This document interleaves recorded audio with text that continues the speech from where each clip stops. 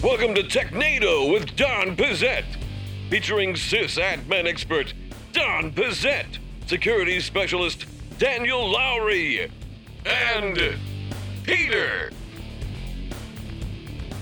Hello and welcome to Technado with Don Pizzette. I'm your host, Peter Van Rysdam, and I am joined, as always, by Don Pizzette. Don, how are you?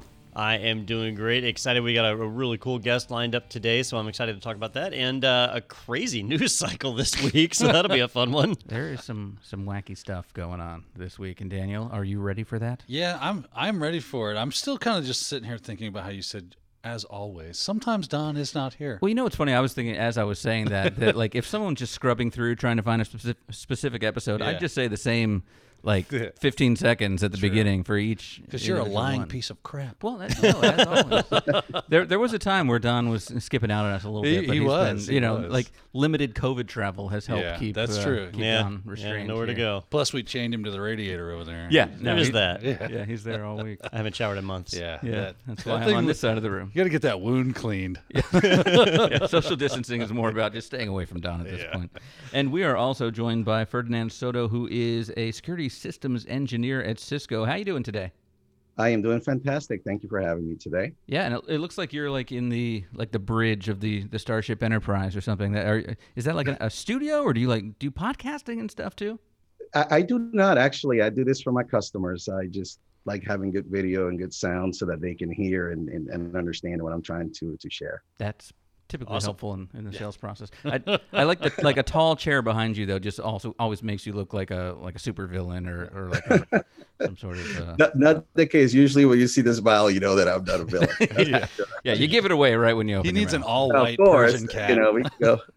No, he should have started backwards and turned around. See, that was. We'll work on that. That'll be next time. Who's the guy in Inspector Gadget that you never Dr. see? Claw. Yeah. Dr. Claw. Yeah, that's what I'm thinking. Well, this is what happens when he turns around. He's a really nice guy. He knows Cisco like the back of his hand. Really nice guy. Well, cold steel hand. He knows Cisco, but we would like to get to know Ferdinand a little bit more in our first segment, which is rapid fire questions. Who do you work for? What's new? Who are you? What's happening? What's wrong with you? All right, Vernon, and in this segment, we're going to do our rapid-fire questions. We're going to throw questions at you. You will have approximately 1 minute to answer them. If you go over a minute, Peter will buzz you, like that. And there will more than likely be a timer on the screen counting down those minutes, so you can keep an eye on it, and we'll rapid-fire right through each one of them, and we'll rotate between all of us for our questions. Our first one coming at you from Peter. All right, so normally this is the part where I'd say, so tell me, what does this Cisco do? But I feel like if you're listening to this podcast, you probably have a pretty good idea. So let's talk more about your role specifically. So what is the day-to-day role of a security systems engineer? Sure. That's a great question. So Cisco, I'm a technical solutions specialist, and I am responsible for assessing the security posture of our customers. The way I do that is by, meeting with them and asking them questions about their environment. Once I have enough information, I make recommendations of our security products. And part of that recommendation includes meeting with the customer, doing a demo for the product in question. And sometimes, of course, we do proof of value, and then I help them with the deployment and assessing how the product is working in the environment. Now, before you took over on the security side of things, you were let's see, I got it right here, a network consulting engineer. So you spent a lot of time mapping people's networks, and that seems like something that kind of falls under security, good documentation. So do you find that you use those same skills for the security side, or is that a different world? Well, I don't directly log into customer networks anymore. However, I exercise that muscle every day. My peers and teammates, we often are deploying the solutions, testing new features, and making that we understand all the challenges that our customers are facing. So as a result, we deploy systems in our personal labs as well as Cisco labs. That's cool, man. I used to be a huge, I wanted to be a router jockey pretty badly, and then I started moving in a different direction because that's really hard. So it's a cool skill set. But that being said, Cisco, they do have a lot of equipment, right? There's so much equipment available from Cisco. Is that where you find yourself in, or are you now moved into a more security-centric focused piece of equipment? Is it's like the ASAs, or are you everything? So I concentrate on the security portion of our portfolio. So I cover all the security products. My segment is Select West, which I work primarily with schools and counties and such. So as a result, I see some products that maybe some of my peers do. I primarily work with Umbrella and for endpoints, Cisco Firepower Threat Defense, and of course SecureX. So that is very helpful, of course, because many of us concentrate on different technologies. So while we know the whole portfolio, we tend to circle and work more with the technologies that we're most familiar with and that our customers most often use. That makes sense. So Cisco Live is coming up, I think, the end of this month, and I imagine it's going to be a little bit different than in past years. So, are you involved in that at all? Are you participating in that, and what's that going to look like? So I'm not involved with Cisco Live. However, as we know, COVID changed everything, right? It changed the way that we work, the way that we interact with one another, and Cisco Live is no exception. However, we're still going to it's going to be essentially a global digital event. And we're going to have the same great content. For example, you're going to see the keynotes, the technical education, the innovation skills, demos galore, celebrity guests. I mean, you name it, it's going to be there. I think we're going to have something for everyone in the crowd. Just less parties and things, I assume. And you know what? Funny you mentioned that because I joined Cisco in 2018. So I've never got to experience the Cisco Live. The Catalina wine mixer. So I want to be transparent with that. The first year was just learning. Second year, I would have had the opportunity, which was 2020, to attend, and then COVID hit, so I didn't have the chance to. So, when he was talking about it, have you guys seen the Star Wars Holiday Special? Mm-hmm. I've seen bits of it, yeah. It made me think of that, like celebrity guests, a singing number. You got it all. Nightmare fuel. I have a feeling Cisco Live this year will be better than the Star Wars Holiday Special. Yeah, it's a low bar. It's a very low bar. George does not like that is out in the world. No, he does not. So, Ferdinand, I saw that you recently won an award from the Cisco Innovation Challenge. Can you tell me about that project a little bit? Sure. That was when I started Cisco, I went into the wireless team. And of course, one of the things that I noticed immediately is how heavy the gear was, right? And typically, maybe that's not too much of an issue unless you're going up and down 5 flights of stairs, all day long. So one of the things that I wanted to do is there has to be a better way to do that. And I'm a very curious person. I love, diving into, problems and finding solutions. So one of the things I did, I talked to the manager at the time, Don, and I asked him, hey, would you mind if we take a stab at maybe getting a better system, a better setup? So I started doing a lot of research, and long story short is after all of the research, I came up with a prototype of something that would work well for us. It was much lighter, but in addition to that, it added some added benefits. Presented it to the manager at the time, Don, and then presented it to the team. They loved it, submitted it to the Innovation Council, and we basically received an award so that we could invest in those products. Oh, that's very cool. And basically the first step, which is let's stop making it out of lead. Tungsten carbide's the way to go. And literally, lead acid batteries will do that. Yeah, they're heavy. Yes, yeah, that'll do it every time. Well, normally we kind of talk about your history and your background in those rapid fire questions, and this time we didn't, because we wanted to devote the next segment to that, where we learn a little bit about your origin story. All right. Faster than a speeding bullet, more powerful than a locomotive, able to leap tall buildings at a single bound. This is a pretty hardcore origin story. And you have a pretty hardcore origin story as well. So there's actually a blog post about it on the Cisco blog called "A Veteran Finds His Way to Cisco." That was back in February 18th of 2021 on blogs.cisco.com. But why don't you kind of walk us through that backstory a little bit and tell us how you got from where you were to now here at Cisco?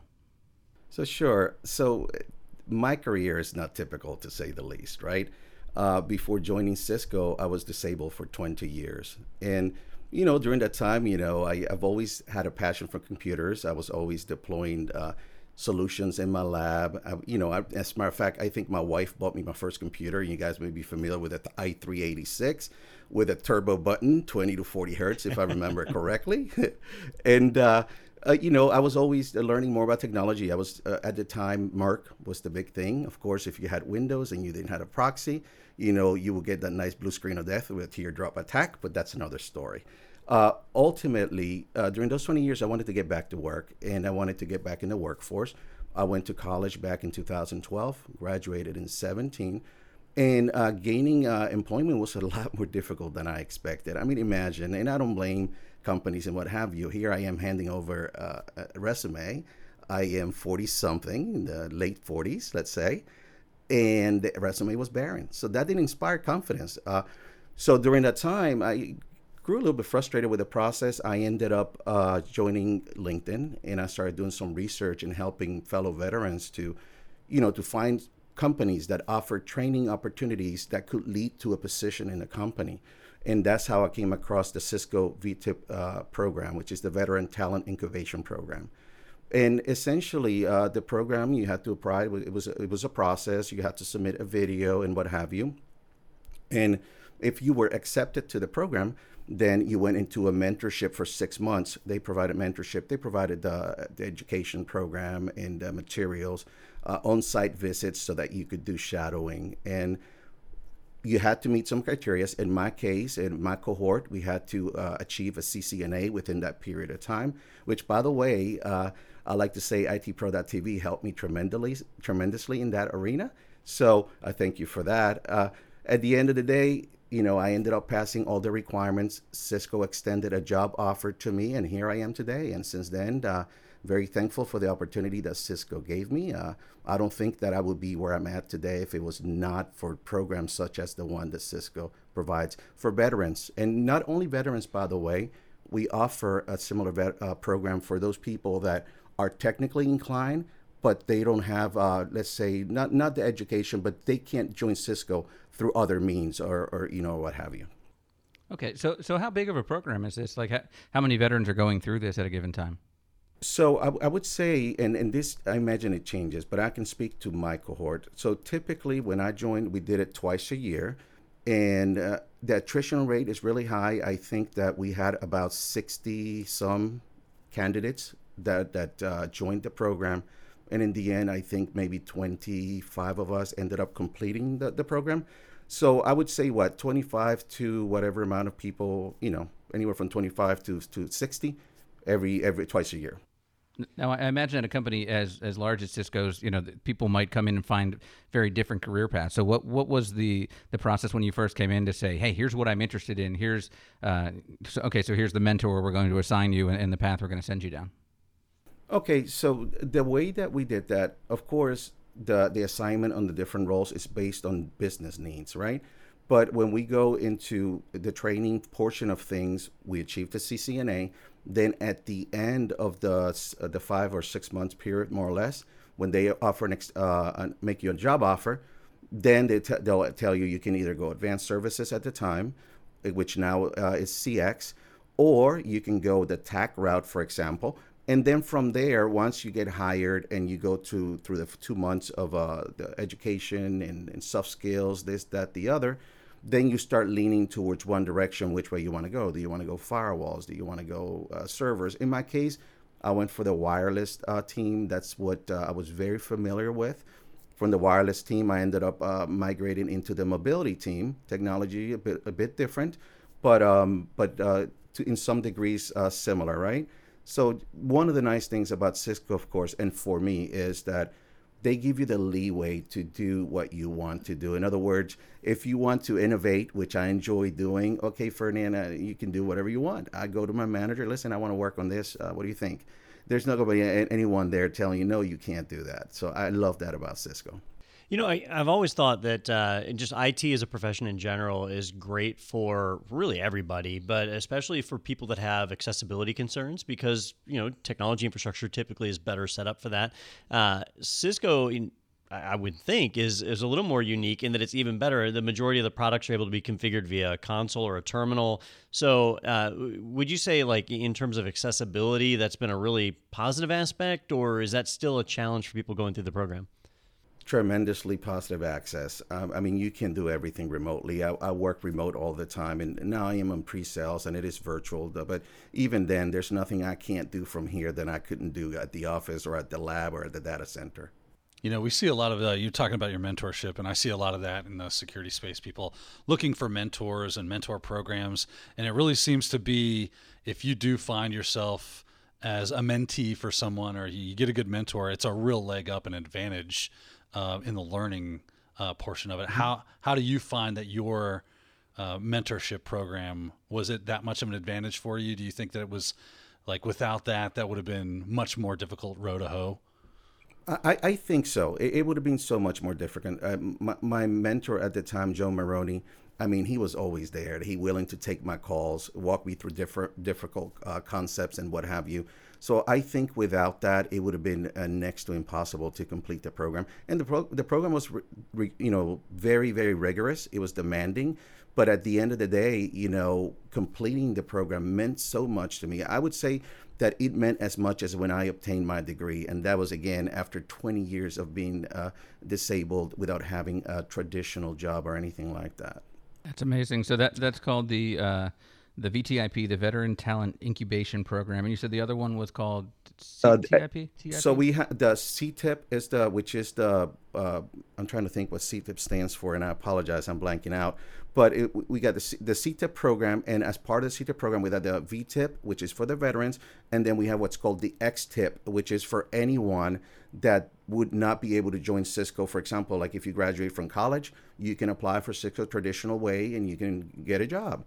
But if you don't have that college degree, but yet you have an aptitude for technology, you can apply to the XTIP program.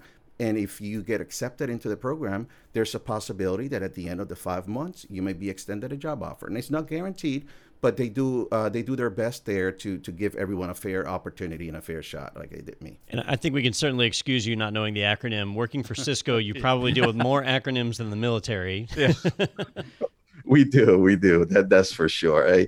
When I transitioned into the new role, that was probably the hardest part, just getting used to all the different acronyms. Yeah. Well, it looks like CTIP is Cisco Talent Incubation Program, where VTIP is specific for veterans as well. So if somebody wants to find out more about that program, are there resources on the Cisco website then?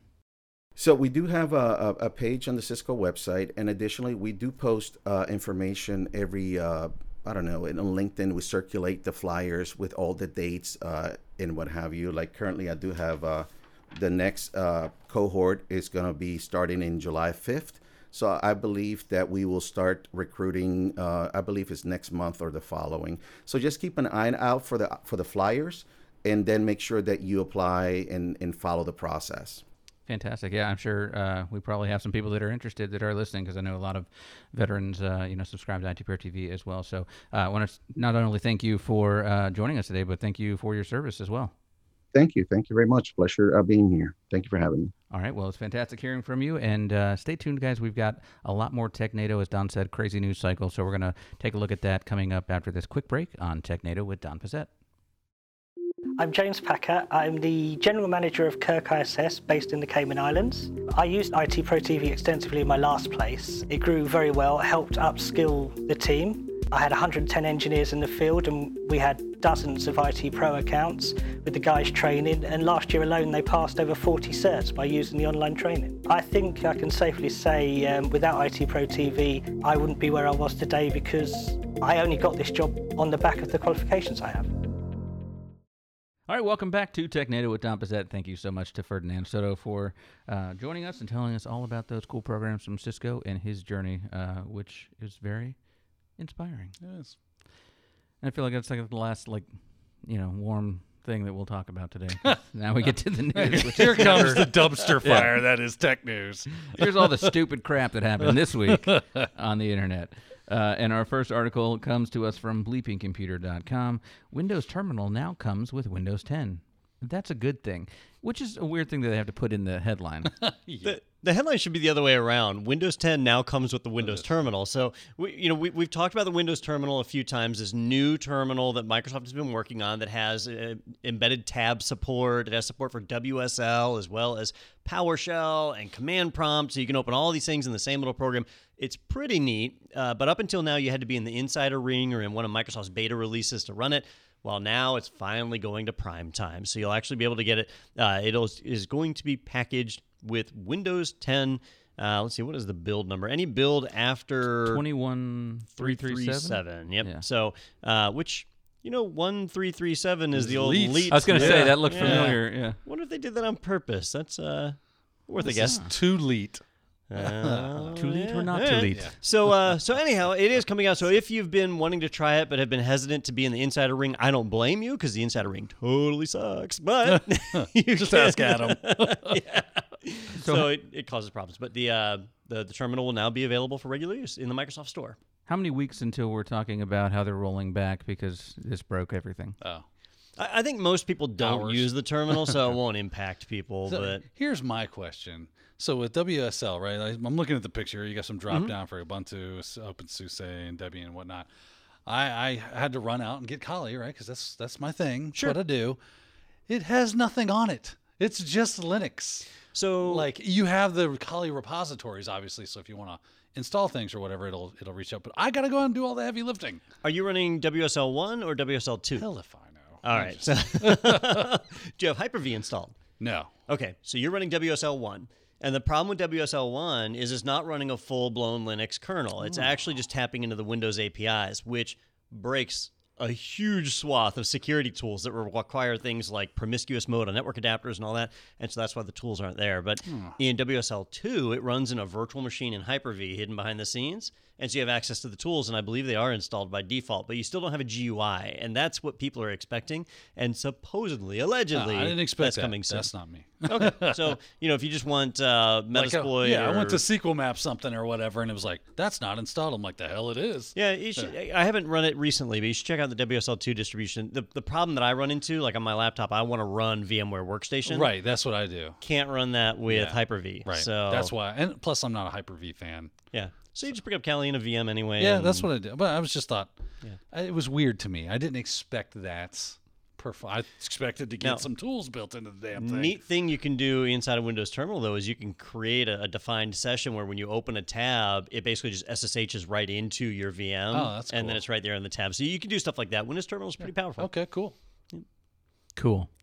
I got a Mac. All right. Doesn't help you. I'm so sorry. Doesn't help me. Doesn't hurt me. Not affected at all. Didn't know most of the words you were saying there, but that's okay. Our next article is from ArsTechnica.com. Victoria University of Wellington accidentally nukes files on all desktop PCs. That's not ideal.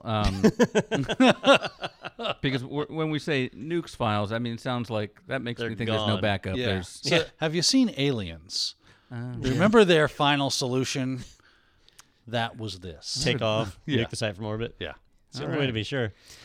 Yeah, So how does something like that happen? Like, there's got to be like a prompt that says, "Are you sure you want to do this?" Well, so this is one of those no good deed goes unpunished type things. It turns out to be a small little error, which I thought it was funny. They did the Michael Bolton quote from Office Space.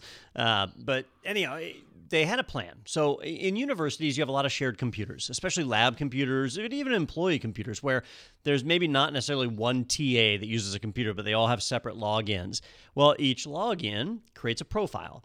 And when a student graduates or leaves the university, their profile stays behind, occupying space on the hard drive. And so at the university, they decided that they were going to delete old profiles. They were going to wipe out the profiles that were no longer active users. And so through Active Directory group policy or whatever, they had written a script or a routine to be able to handle this and go and wipe it out.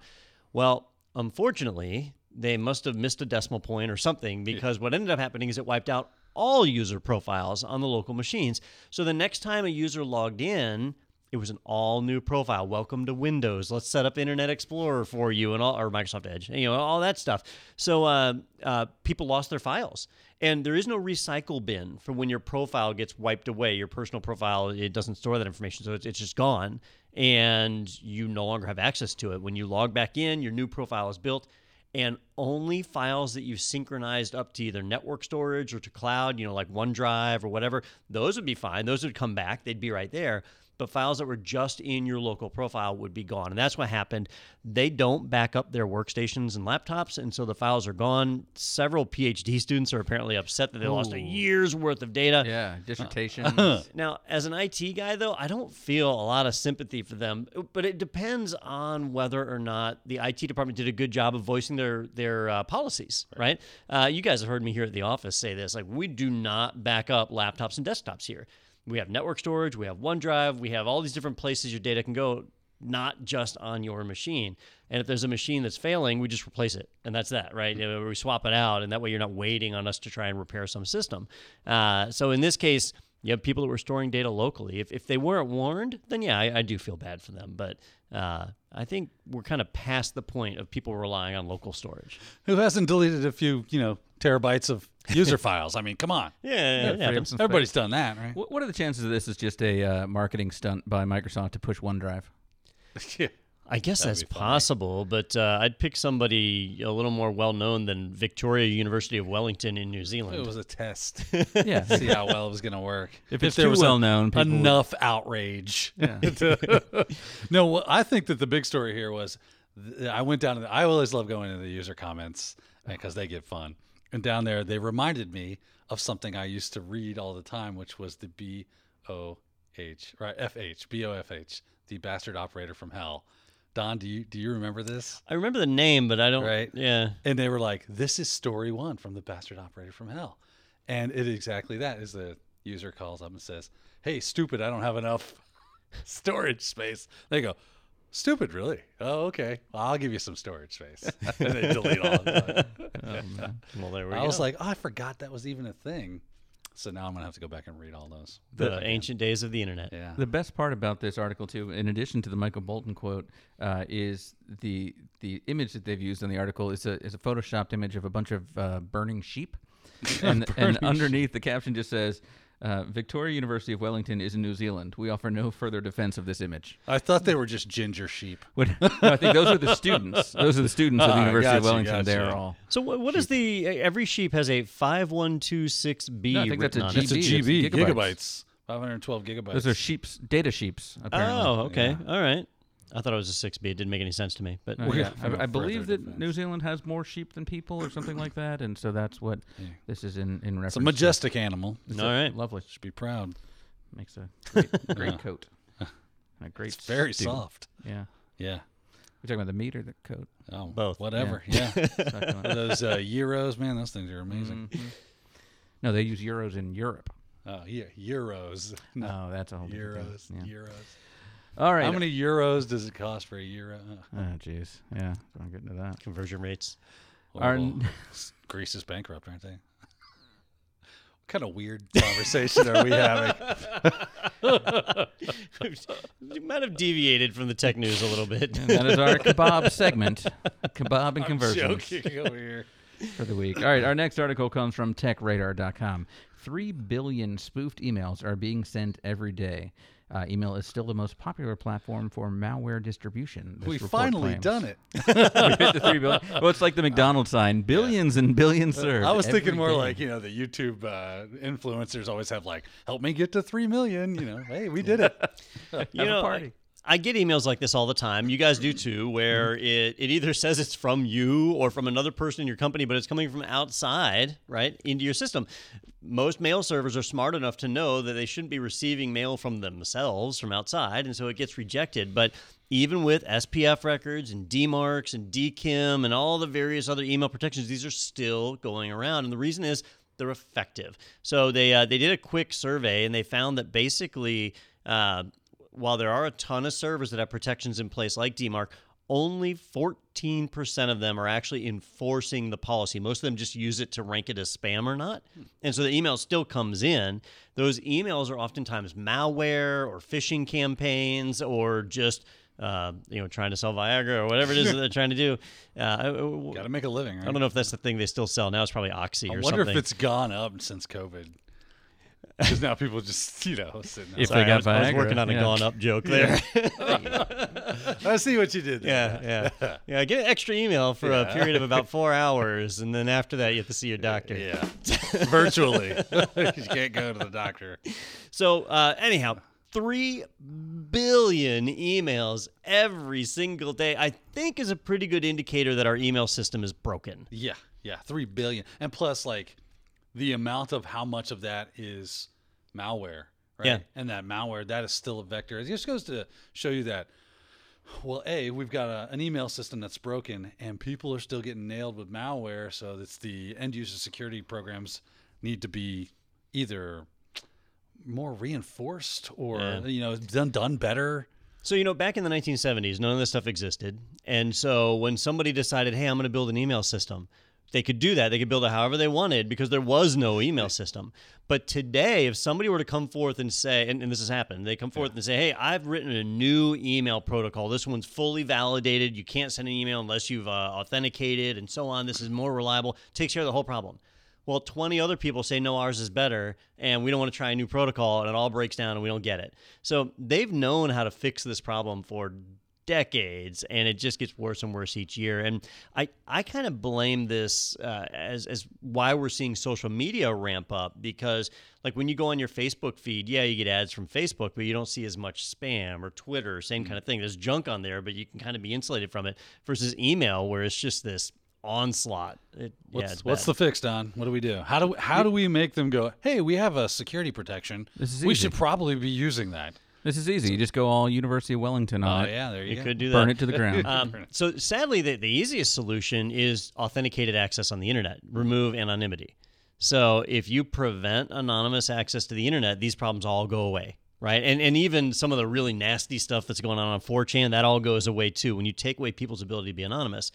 But that's in conflict with right to privacy and all the various other things. People forget that they don't own the internet, though. It's a great idea. Privacy doesn't extend to that. Yeah. Great idea, Comrade Don. Yeah. Yeah. So we should just make hit squads out there doing OSINT and finding the a-holes of the internet. Well, yeah, that is going on, but there's so many a-holes, right? It's like 3 billion. The internet is like nothing. It's like 95% a-holes. And there's new ones being born. Like somebody turns 13 every year, right? And they're like, man, I get to bypass this now. Yeah. I'm going to call people Hitler. Yeah. That's yeah. So, Isn't there some law about that? Like some internet law that says every argument. Yeah, it's like rule something. I don't know what it's like. called. Yeah, but I have a feeling most of those kids are saying they're 13 too by the time they're 7. So they're out there already. But man, they got a foul mouth on them for being 7 years old. They do. Those horrible children. All right, our next article is from threatpost.com. Security researcher hides zip and MP3 files inside PNG files on Twitter. And so my question for this one, Don, because I read through this and I wasn't sure, is this more of a way to secretly send things to someone, or is this more of a way to hack them? Because the way you got to do it here is go and change the extension to zip. Yeah, so the short answer is both. It actually works both ways. Now, when I first saw this, I kind of discounted. Actually, I didn't read this article because I looked at it and assumed it was one thing. But then Daniel submitted it, so I did read it. And I was like, oh, shoot, I'm glad glad Daniel submitted this one. We've had steganography for a while. You've been able to hide data inside of pictures, and it hasn't been a big deal. There's a ton of tools out there like S-Tools that'll do it, where you can take text or a document, encrypt it and embed it in an image, and somebody on the other end gets the image. They then run that same software package, provide a decryption key, and they get the data out. It's been kind of an involved process. People have been able to smuggle data that way for decades. What's different here is that they don't need special tools for it, that they can post a PNG image file on Twitter. Somebody else can download it, and all they do is rename the extension, and it's not only a fully functional PNG, but it's also a fully functional zip archive or an MP3, or they've done a few different ones. Yeah, they rickrolled people was the actual MP3 that they did. That was great. So it's a really ingenious kind of thing that they were able to craft a file that passed Twitter's checks to be able to see if it has to be re-encoded, but it is able to carry this extra payload to it, which is neat. Now, one, that can easily be used by people to hide data, right? It just looks like a PNG. I can download it. It looks like a PNG. No big deal, right? But attackers can actually use this to transmit malware as well. If I'm watching a network and I see a machine reach out to a command and control server and download an exe file, that's something a network engineer can see, that we can spot. That's malicious behavior. We can stop it. But if I see a workstation go to Twitter and download an image, that's something they do all the time. It blends right in, and the malware could download this image and then just rename it. Now it's the payload. So it allows people to bring payload into networks in a way that would be very difficult to spot. So that's the real tricky thing here. That makes sense. And what was interesting here to me is that all the things that they had to stay within in the files, because if it's bigger than this, it gets converted to a JPEG. If it, all the different things about how Twitter treats those. So they gave all those specs that you can use to try this out. Oh yourself. yeah, it was pretty in-depth analysis of how this works. It was really neat. It made me think of, it was maybe a couple years ago, the APT Fancy Bear. They were going after, I want to say, Netgear routers, home routers, and the malware that was getting installed on those routers was reaching out to like PhotoBucket or something and grabbing a photo file, but it was EXIF information, which is what they were pulling out from. But that's what I started to think of when I saw this. I was like, oh, this is even better, because now like you said, I can hide files out there in Twitter. Thank you, Twitter, for giving me free storage. Appreciate that. Or I can use my command and control. I can put information in there that all it has to do is reach out and grab it. It doesn't look like weird or stuff that I probably wouldn't want coming back from Twitter, like EXEs. It can just be an image file, extract the information that it needs, get the commands that it requires, and then run whatever commands I need. And even better, if the zombie machines you've compromised click like, subscribe, or follow, you can become a social media influencer. Yeah, you're nailing it. Tom did that, right? Not Tom. There was a guy that did that in MySpace. He figured out a cross-site scripting exploit. Oh, I do remember and that. made everybody his friend. Yep. Very popular. Yeah, it was awesome. Yeah. Good friend of mine. Yeah.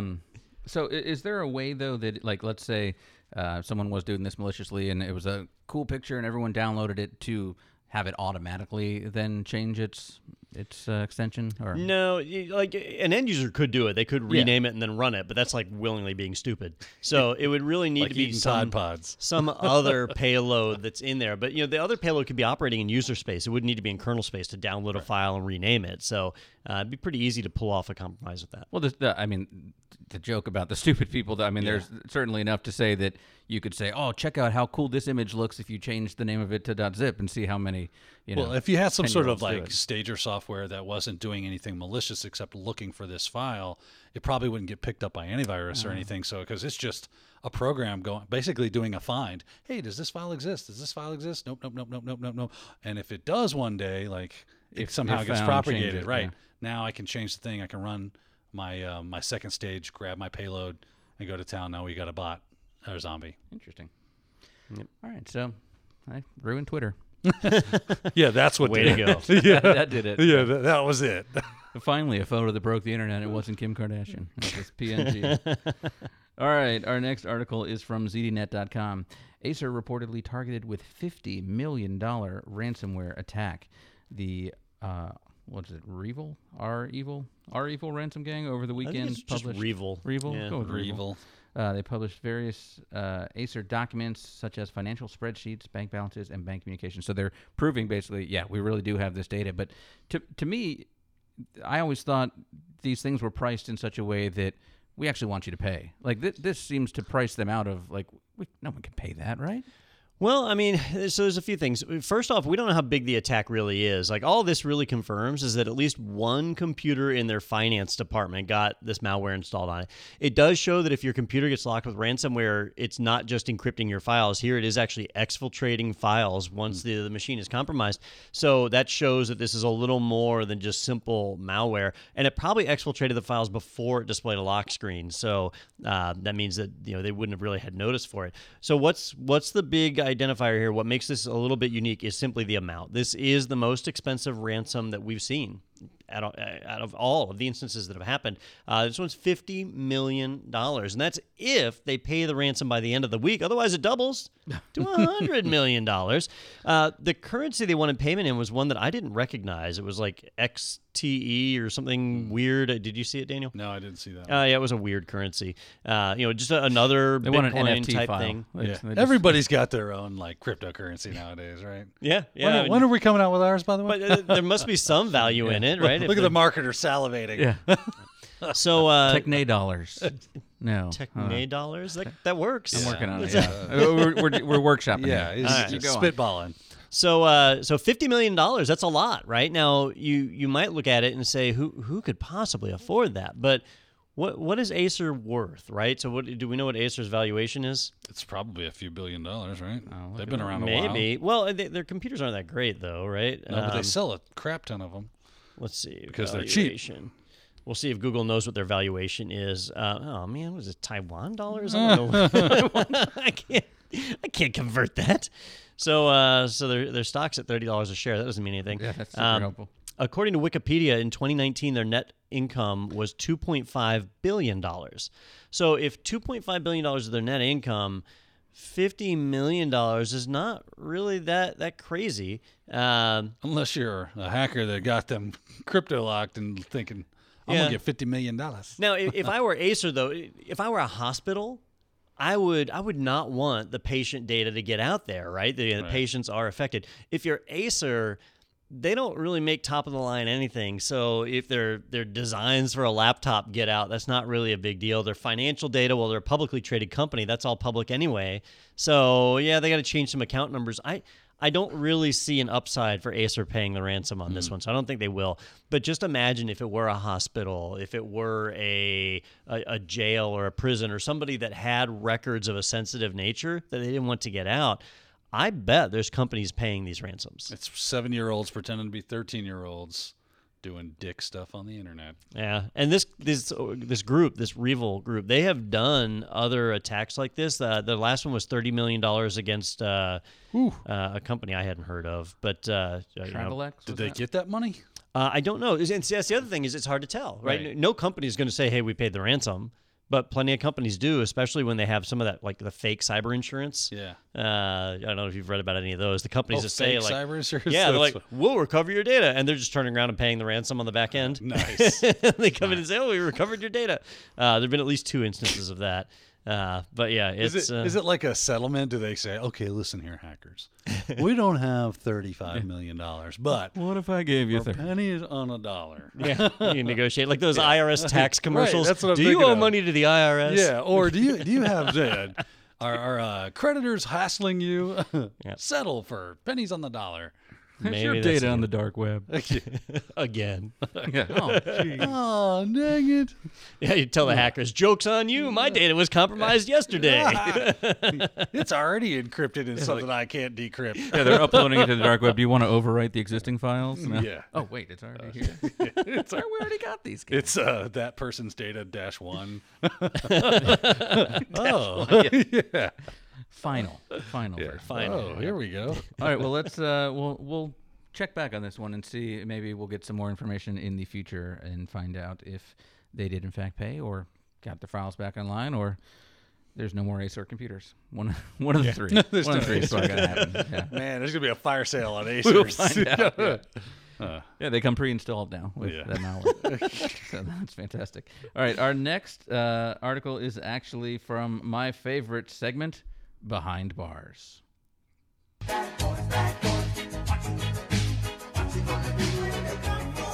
Break the law, and you'll go to jail. All right. This one is from APnews.com. Russian man. What? Hold on. Russian man? Yeah, Russian man. Florida man? What? Yeah, Florida man. Yeah. Yeah. Russian man pleads guilty in Nevada to plot to extort Tesla. To plot to. Boy, Peter is worth every dollar we pay for him. It does say that to plot to extort Tesla. Pleads guilty in Nevada to plot to extort Tesla. You would think it would be Nevada plot to extort, but Russian man pleads guilty in Nevada. It should say in plot to extort Tesla. Yeah, take that, AP style. So this he was going to extort Tulsa, but they were just too big. No, he just wrote it wrong. He's like, oh man, that's wrong. Son of a. Hey, well, this they've got some stuff too, so let's get that. So this is not what we talked about last week, where the cameras inside Tesla were hacked. No, This is a totally different thing. This is the story we talked about a while back about I think 2 years someone ago. looking to extort Elon and his folks. So. How do you catch somebody like this? I thought the internet was... This was a little bit different, right? So like in the Acer attack, that was likely somebody on a company machine downloading something they shouldn't or getting compromised, right? Kind of targeted, or a remote attacker breaks in. In this case, it was far more physical. So you had this Russian national citizen, I don't know. We don't know if he was associated with the government or not. But he physically came here to the United States, went to Disneyland, the city where the Tesla factory is, and was basically working on an employee there to pay them a bribe to install malware on an internal machine. So it turned it into an insider attack. They were trying to bribe the person to do it. And the person, thankfully for Elon and crew, reported it. And then worked with Tesla as well as the FBI to basically get this guy to incriminate himself fully, and then they arrested him. So that's why they actually have him in prison here in the United States. It's not like a big extradition thing. The remote people never get in trouble. But this guy actually came here to do it. Now, according to his testimony, he is pleading guilty, so he's got a plea deal. He's already been in prison a while. And according to him, he's actually done this with other organizations. So he has been targeting workers at various companies, paying them a bribe to install the malware. And honestly, most employees, at the high level, there's a lot of loyalty to the company that would never happen, but most of your low-level employees of these massive factories and organizations don't really have a ton of loyalty as far as like, hey, I could get $1 million. Yeah. Like that's, All I I'll gotta put that do USB key in. Yeah, plug in a thumb drive and I'm a millionaire. So which computer do I do it to? Yeah. Plug in this and I can afford one of the cars that we make. It's funny, though, now they picked this guy, and he's like, you picked the wrong guy, you son of a bitch. Well, I shouldn't say most employees don't have loyalty, because I bet they do, right? Yeah. But I imagine it's not that hard to find one person who's willing to they be got a bribed. gambling problem, or they're going through, like, hardships with finances. I got enough loyalty to go to Elon and go, Elon, this guy offered me $1 million. What do you got? Yeah. I know you're swimming in some money. You could easily You're counter throwing your this. money into space. Yeah, I'm come right on. here. Listen, you give me some of that Starlink ahead of the time, and Dude, I'll you check put a it. car in space with a guy in it for no reason. you can give me a couple bucks. Yep. But it does show that some of these criminal enterprises are really, nothing's off the table. They're trying different things. If they can get in remote, great. But if not, they're looking for a physical foothold. So in this case, they do have the one gentleman. He is going to jail, so he has pled guilty. You keep saying one gentleman. Can you just say his name, please? No, what is his name? I just want you to say it. Kryuchkov. Igor Agorovich Kryuchkov. Yeah, something like that. Rolls Now, off the tongue. there were 2 other people that were identified with code names. So these are likely people that are still back in Eastern Europe or Russia or somewhere, which where did the code names go? They were just silly made-up names. So, maybe we'll see something happen there, but otherwise, this guy is going to take the fall for it. Well, I hope he got a really good deal because pleading guilty means there's no appeals. Yeah, that's true. the end of it. So Unless you can show you were coerced in some way. Yeah. Like offered a bribe to plead guilty for offering bribes. Listen, you know how this game is played. But if your co-conspirators are on the other side of the world with no extradition, I mean, what's the benefit to pleading giving a deal unless they say, we'll just give you less time. What kind of time is he getting? Did it say? 5 years. 5 years, man, and $250,000 fine. And it's computer crime, so he'll be out early. Yeah. Yeah. Plus, he's Russian, so he's But at probably least- going to do well. At least he's getting some jail time, right? Yeah. Versus a lot of these criminals that get nothing, right? And just move on to their next it's a attack. white-collar crime, Yeah, so he'll get in with one of the good gangs. it's not like he was out there, like, I'm killing trying to find people. those. Oh, here they are. Kisa and Pasha are the code names Kisa they've assigned to and the Pasha. 2 otother people. And apparently a person actually identified that as mean? Sasha Skarabagatov. Baron Nope, I screwed Cohen. it up. Sasha Baron Cohen. Skarabagatov. It's hard to say. Yeah. You know, It's just not our, similar enough to our language. right, but the last names are really cool in Russia because They they really all, are. they're made up of components that mean things or have long family histories and Yeah. stuff. We don't have that here. No, we sure don't. it's just Well. Smith. What'd your dad do? Well, he built things with metal. Yeah, there you go, Smith. There you go. Johnson. Yeah. I'm John's son. Yeah, That's I'm all. John's son.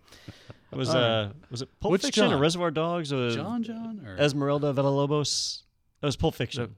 Well, I don't remember that. Yeah, part. that was the girlfriend. And or- she's like, my name means City of the Wolf or something, and she asks him what his name means, and he says, "My name's Butch. I'm American. Our names don't mean." yeah, that's right. That's right. That's Bruce Willis. Yeah. Nothing. Hey, there's something big brewing. Oh, you better get to it. Yeah, so I gotta get to the bathroom. But anyway, I wanted to make sure I had those sounds to use again. Cue it up. But sorry, on April 22nd, we're going to be doing a live event for the 200th episode of Technado. So No way. Yeah, no, definitely. This is the first you're hearing about that? I feel like I should have told you about this. But it will be that afternoon at 2 p.m. Eastern time. We will be recording the show to have it available for you guys to listen to, but it will also be live. And if you join us live, we're gonna have giveaways. We're gonna have announcements. We're gonna have some big time guests. Ooh. Big time guests. I'll release who that information is once we figure out who we can get. Bruce And Willis. They're Esmeralda, somebody. Bruce Willis. We're gonna get so. Esmeralda. Mark your calendar. More information coming, Yeah. but wanted to make sure that you guys were aware of that, and we'll provide more details as we get closer to that. We're going to recreate Hudson Hawk scene by scene. Mm-hmm. And there will be punch and pie. Yeah. Oh, punch and pie. I was told there would be pie. Remember that South Park with the free hat? No, I don't remember They wanted to free this guy named Hat from prison, but everybody thought that they were getting a free hat. Nice. The guy was no okay. Anyway, we've got a webinar coming up. Big webinar on this Thursday. This today day, the day that this podcast comes out, which is Thursday, March 25th. It is the top 5 CTFs to learn cybersecurity with internet celebrity John Hammond and other internet B-list celebrity Daniel Lowry. Oh, that guy sucks. Yeah, but that one's going to be good. We got. Can you give us one of the 5?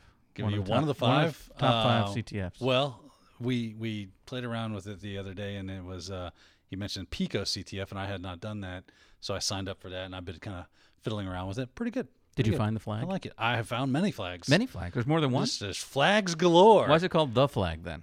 Because it's Or is it the kept to the flag flags? for each challenge. Nah, it's poorly named. Yeah. Anyway, head over to itpro.tv/webinars. You can still register for this one if you're listening ahead of time, or you can register to get a copy of it sent to you. So that is all at itpro.tv/webinars. And while you're on that internet, head over to go.itpro.tv/technado. There you can get a coupon code for a 30% off of the lifetime of your IT Pro TV personal membership. You can also request a team trial and see all the cool features available to teams at IT Pro TV. That's all at go.itpro.tv/technado. All right. Want to thank Ferdinand Soto for joining us and telling us all about Cisco and the cool programs they have and all the cool work he's doing. And thank you, gentlemen. And thank the law enforcement out in Reno for catching somebody. And, yeah, that was good. You got anything? Any final thoughts? Cricket chirping. Oh, yeah, hold on. Where is that? There it is, crickets. I really should alphabetize this soundboard. It would make it, because there's a lot, like you made a joke earlier. I'm like, all right, I'm going to find a rim shot. Where is rim shot? Where? Nope, that joke was 5 I'll minutes just hit ago. buttons until something. Yeah, I'll just go. There you go. There's rim shot. Oh, this just loops? It's just forever. Perfect. Right, fair enough. Sounds good. Well, we'll see you guys next week right here on Technado with Don Pizzette.